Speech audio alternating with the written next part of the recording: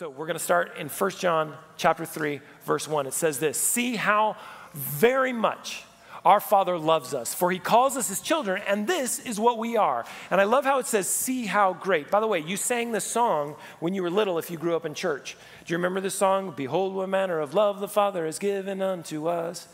Behold what manner of love the Father has given unto us, that we should be called the sons of God." And then you did it around.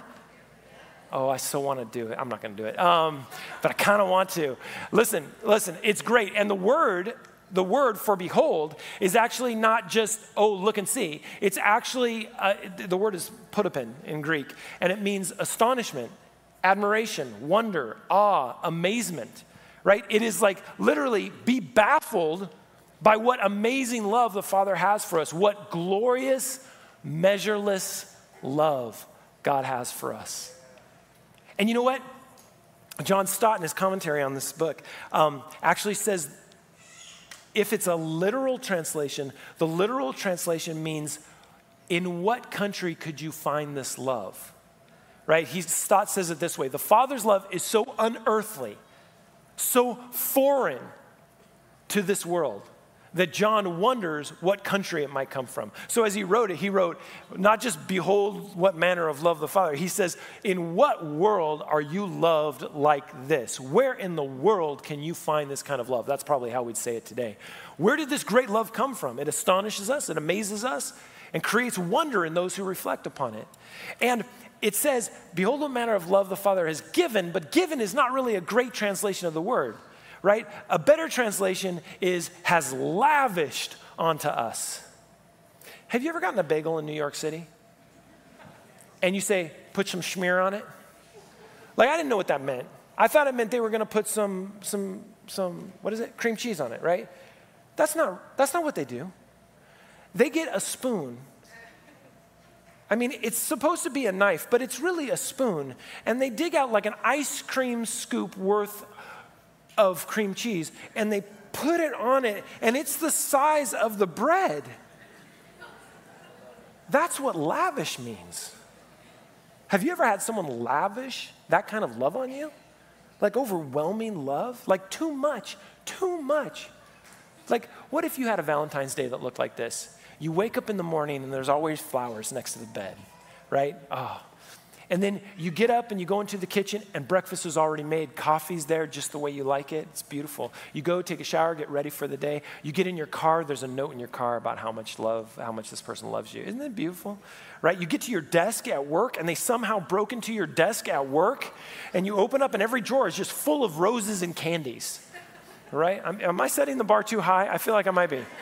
Right? I've never done this, just to be clear. Right? You go to lunch and pizza is brought in, but it's pizza in the shape of a heart. Just for the record, I'm talking a lot today and I had this big presentation to do, so all the other services were really quick, and there's a lot of fun things I wanted to do in this sermon, so you're getting them all, okay? You're just getting all the weird jokes I wasn't able to do.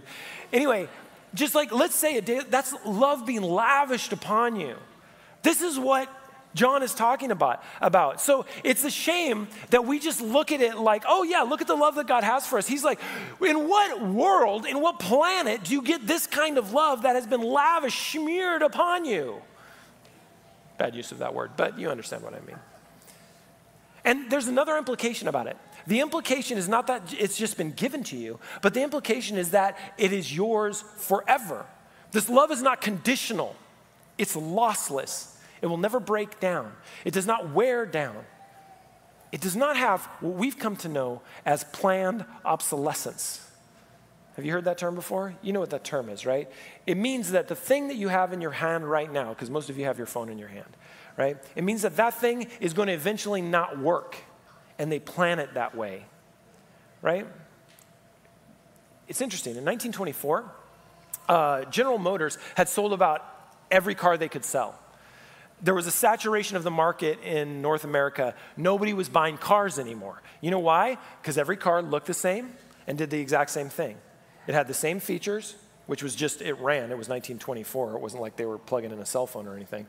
And every car was the same, essentially. You bought your car, it worked, you kept it for 10 years, and if it stopped working, you could fix it. Isn't that weird? Just fix it and it works again. So in 1924, a man by the name of Alfred P. Sloan Jr. suggested for planned yearly changes in the design of the car. Let's tweak something here. Let's tweak something there. Let's change this here. Let's change that there. Why? Because they knew that eventually you would want something new, even though it does exactly the same thing and the thing you have does it fine already. That changed the American economy. And we all live in that American economy that has planned obsolescence. In fact, we are used to things expiring. How many of you grew up with the same dishwasher pretty much the whole time you grew up? Right? Just one dishwasher. And it ages us a little bit, I know. But I've been married now for it'll be 20. Oh, don't get like that. The higher it gets, the harder the math is. 28, that's right. It's 20, because we're the same, yeah. It's 28. So it'll be 28 this year. We've gone through like 5 dishwashers. And the conversation is like this, right? Your dishwasher kind of falls apart. And so you call them up and you're like, hey, I need you to fix my dishwasher. And they're like, what's wrong with it? And you're like, why am I calling you if I knew what was wrong with it? Like, I don't know, it does this. And they're like, oh, read the error code. Push 9 buttons and error code pops up. And you're like, it's this. And they're like, oh yeah, you need a new brain to the computer. I'm like, it's a dishwasher. How much brain do I need? But okay. And they're like, that's $350 and $150 for us to show up. We can be there in a week from Thursday. And you're like, okay, we're at $500. I'll just buy a new one. And they're like, yeah, okay, that's probably better. Which is a weird business model for a service person but that's the way things are, right? In fact, things have gotten so bad in today's world that they actually are passing laws called the right to repair laws. You know this, right? So we can regain our right to repair the things that we have. That seems strange, but I'm not gonna lie. As I was doing the sermon, I love writing sermons because you never know where it's gonna lead you. It led me to right of repair, and I started to get kind of interested in what's all going on with the right to repair, right? And there's 4 things that you have to have in a right to repair situation. And I'm likening this to the love of God and us and how we interact with it. So maybe it's a stretch, but it was super interesting to me. So stick with me if you can, right? The first point of a right to repair law says that the maker has to make information available on how to repair this thing. Now, in the first century, in John's churches, they had all these Gnostics who were saying, hey, there's all this secret information that you can't know until we let you in. It was a heresy that was going on. And they were saying that the information was not readily available. But God was saying, hey, I've self-revealed everything. Everything you need to know about me, you can know about me through Scripture and through the life of Christ. Right? So this is literally a pushback on the Gnostic heresy that was going on. We are encouraged, as we see in John's writing, to behold, to see, to think, to reflect about God's love for us, which is self-evident. We know that it's there because God has made it evident for us. That's the first point in a right to repair law. The second right to repair point is this. You have to make parts and tools available so you can actually fix it. In the same way, God has given us everything that we need, all the tools to know Him and to be present in the relationship. What tools? Things like your mind, a community, hope, and a heart. There's everything out there that you need to know to fix what's broken in you so you can love God and God can love you and you can understand and experience that love. He's given us everything. Now, number 3, it has to allow to be unlocked, right? So if it's a piece of software, there has to be a way that you can get in and mess with the software. We call it jailbreaking for those of us who have iPhones, and we don't talk about it much anymore because we've been locked into this one service and we can't do anything else, right? Well, we're not locked into one way of serving God, and that's beautiful because we can do things like acts of service. We can do things like prayer, and all the other spiritual disciplines are ways that we unlock and release the love of God into the world. And the last one's interesting. This is for the designers. In the design, you have to accommodate for repair in the design. So that means the person who makes it has to make a way that you can, for instance, in Europe, I believe, they just passed a law, I'm not exactly sure where, but they just passed a law that you have to be able to get to the battery of an iPhone. Right? So that you can fix it. You can switch out, not just an iPhone, but any phone. So that means that Apple has to go back and redesign those phones so you can break them open, not break them open, so you can actually open them and use them and replace the phone. We have been designed with repair in mind. Right? It's been built into us. We have repair built into the design of who we are. It's called forgiveness and repentance, right? Confession and even absolution that comes from God. All of this comes from the designer of us all. Right? 1 John 3:1, I'm not done with the first verse yet, but the people who belong to this world don't recognize that they are God's children because they don't know him. Right? Now, this is important because when we talk about cosmos, we talk about the world. John is really talking about the evil humanistic system that dominated society then. That's the Roman society. That's the Greek society and philosophy that they were running under. The Ephesian cults that were evolved in the time. He's writing about those things. What's interesting is that now, 2,000 years later, we need to make sure that this dominant culture, which is the Christian culture in North America, we need to make sure that we have not become the dominant, evil, humanistic, and oppressive culture. It's important that we as Christians do not take the place of the Roman society back then and become the oppressors in this world for any group of people. Are you with me on that? Right, this is important because it's easy to go, we're the believers, that's the world. He's really talking about whatever dominates and oppresses. Let's make sure that we as Christians never become the dominators and the oppressors. Okay, I think that's important. But listen, if the world does not understand us, it's because it has not experienced the love that God wants to lavish upon them. And do you know how they experience the love that God wants to lavish upon them? Through us. So if the world hates us, maybe it's because we haven't been that lovable at times. And maybe because we haven't loved through the hate, which is what you have to do sometimes.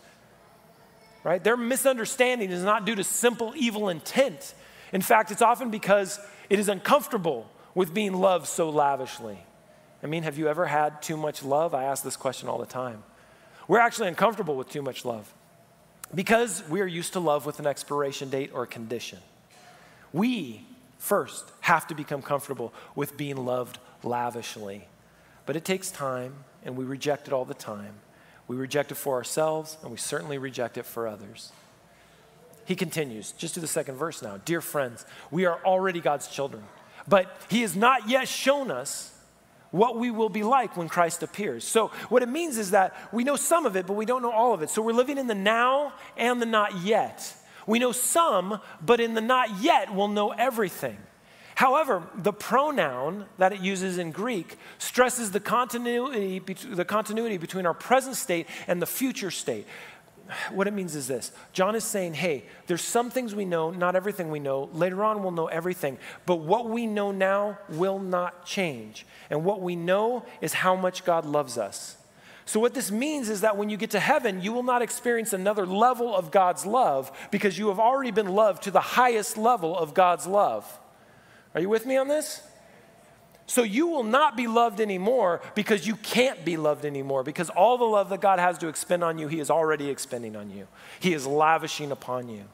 And while the not yet will be even greater than the and now, it's not because the love of God will change, it's because we will understand it in a much better way.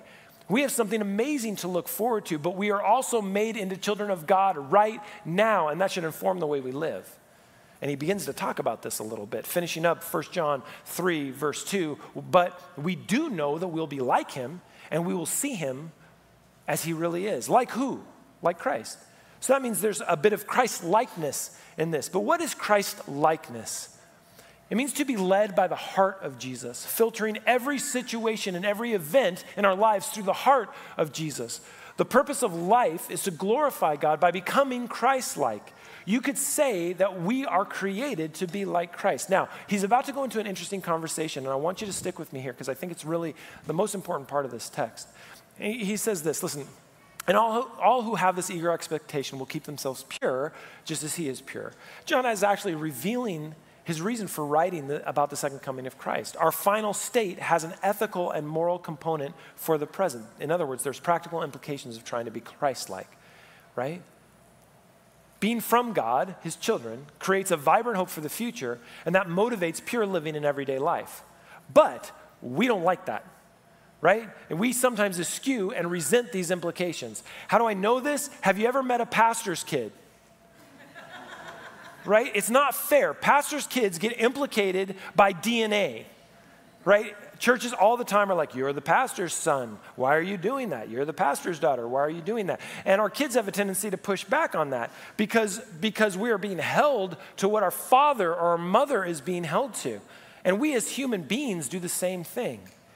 And so you know what we do? Rather than accepting that Christ-likeness and trying to be like that, what we do is we say, well, maybe God's not quite like that. Maybe God's a little bit more like me. I mean, is Jesus angry, divisive, and defensive, or are we? Let me explain. Sometimes I see God characterized as a military leader by those who like that sort of stuff. Or as a CEO by those who are business-minded. Or as a genie who's going to give you everything you want by those who really love the prosperity gospel. Or as a moralist by those who really like to be moralists. But is that who Jesus is? Or is that who we are? Because I think Christ-likeness is probably more about being an accurate expression of Christ in the world than anything else. Which means there's an implication to that. It means that if we're to be an accurate representation of Christ in the world, we should probably know who Christ is. Which means we better jump into studying Jesus, living Jesus, breathing Jesus, and seeking what Jesus sought more than anything. All right, all that's a lot, right? But he hasn't even gotten to the conversation about sin, which he's about to jump into. And this is where things get really sticky. He says, everyone who sins is breaking God's law, for all sin is contrary to the law of God. We all know that. It's not a big deal. But the texts that are coming are texts that have a tendency to make us feel really bad about ourselves. So I want to define what we talk about when John is talking about sin. The Greek word for sin is hamartia, right? Or hamartia, which it means missing the mark, not able to find the right path. But John is using this more actively than we normally see it, right? He's talking about those who are choosing a continual practice of sin. In other words, willful, habitual action. They are choosing the practice of sin. I want you to keep that in your head because it makes a difference, and I'll explain it, right? And you know that Jesus came to take away our sins, and there's no sin in him. We don't have any problem with that. This is where it gets tough as you read these texts. Anyone who continues to live in him will not sin, but anyone who keeps on sinning does not know him or understand who he is. Now, this is where you read it as a Christian and you go, uh-oh, because this is a pretty clear defining binary. Anyone who continues to live in him will not sin. So you either say, I can no longer sin at all, or you say, I have sinned, so I must not be living in him. Those are pretty much the implications for it. And we all feel really bad about ourselves because we know that we've missed the mark. Has anybody here ever taken piano lessons? Yeah, like most of us, right? If I ask the question, are there anybody here who remembers how to play piano? That's a different question completely, right? All of us remember that one song we had to learn. And that's the one we sit down and play and our parents go, oh, he learned. And you're like, well, this one. That's it. I took 7 years, can't remember anything. But let's think about practice, because this is what John is talking about. There's a difference between the habitual or continual practice of righteousness and the continual or habitual practice of sin. He's not talking about sinning. He's talking about the practice of sin versus the practice of righteousness. If you practice a piece of music, do you get it right every time? No. This is why we're practicing, right? If you practice sinning, do you think you get it right every time? Maybe not, but it does seem a little bit easier than righteousness, doesn't it?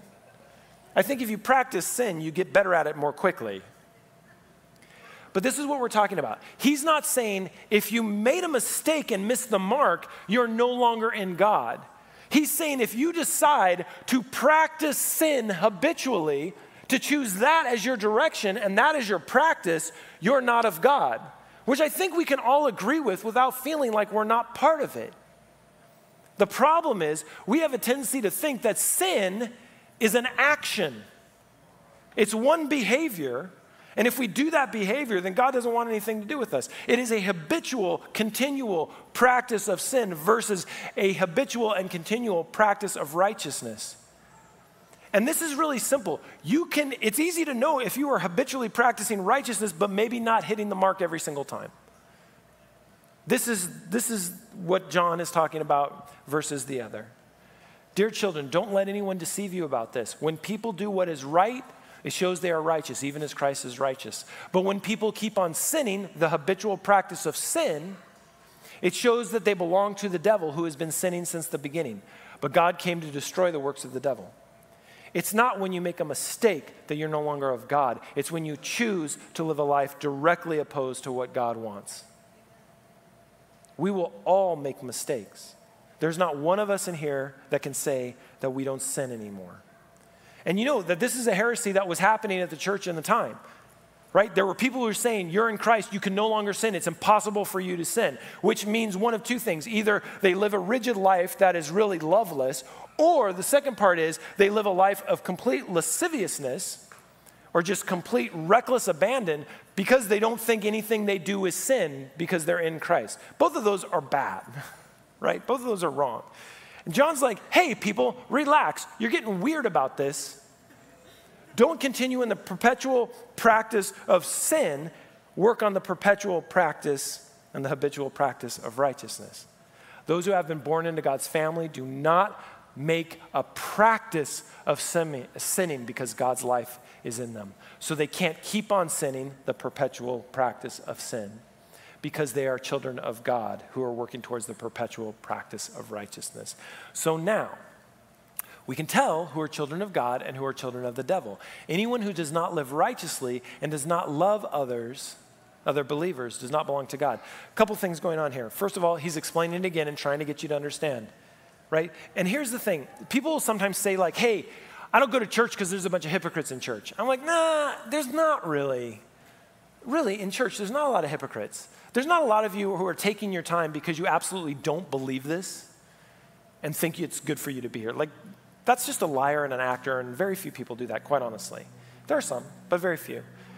Then they'll go, well, okay, maybe not hypocrites, but there's a bunch of sinners in the church. I'm like, oh yeah, for sure. Yeah, a bunch of us, right? That's fine. But these are not people who are perpetually practicing sin. These are sinners, because we do, who are perpetually practicing righteousness and sometimes missing the mark. So yeah, it's a room full of really normal people. So you should come, because you're just like them. And then it's like John does all this work and he's writing furiously, if he's still writing this, and it's not a scribe, and he's writing. You can tell he gets to the end of this, and in verse 11 he goes, that was a lot. I need to sum this up. What should I say? And he goes, okay, this is the message you heard from the beginning. Just love one another. Just do that. All this theology, all this pushing back on heresy, all this, is it this, is it that? Just fill your life with love. Do acts of service and grace and mercy to the people around you. Love them. Love your children. Love your spouse. Love your partner. Love the people around you like you never have. And you know what? You won't fall into the habitual habit of sin because you don't have time. Loving takes a while. Fill your life with that. It's so simple. You think at the end of his life, he got tired of writing this. Just love one another. And we, here at Crosswalk, we sum it up in the word that you know super well. Just love well. Fill your life with opportunities and chances to love the people around you well. Lean into that again and again. Make mistakes and apologize. Say the wrong things and backtrack. But give love, receive love, share love, and love one another. It's not rocket science, but it's the hardest thing you'll do in your life, because it means you can't look towards yourself. You have to look towards others. You have to seek what God sought. You have to seek his kingdom first, and that always leads to love. You do that, you'll be just fine, because rather than be captured to your sin, you'll be constantly looking for ways to love. And I know It's simple but not easy, but that's okay. That's why we call it the practice, so we can keep getting better at it. Let's bow our heads. Lord of grace, I just want to say thank you. And I want to say thank you for the simplification of the message, as well as the implication of the message, which is that you are with us and you love us and your presence is here to walk us through our habitual practice of righteousness. Lord, may we get better at it, but if not perfect, thank you for the space in between you and us being paper thin because you came down to us. And Lord, I want to thank you for a church that is so full of your abundance and grace and mercy, that it's willing to show the world how to love well. Lord, keep us from becoming the dominant humanistic system that oppresses. Humble us so that we understand what it means to be loved. Grow us, Lord. And thank you for your incredible sustaining love that you have so overwhelmingly lavished on us. In what world are we loved this well? Pray this in your name, in the name of Jesus. Amen. Stand and worship with us one more time.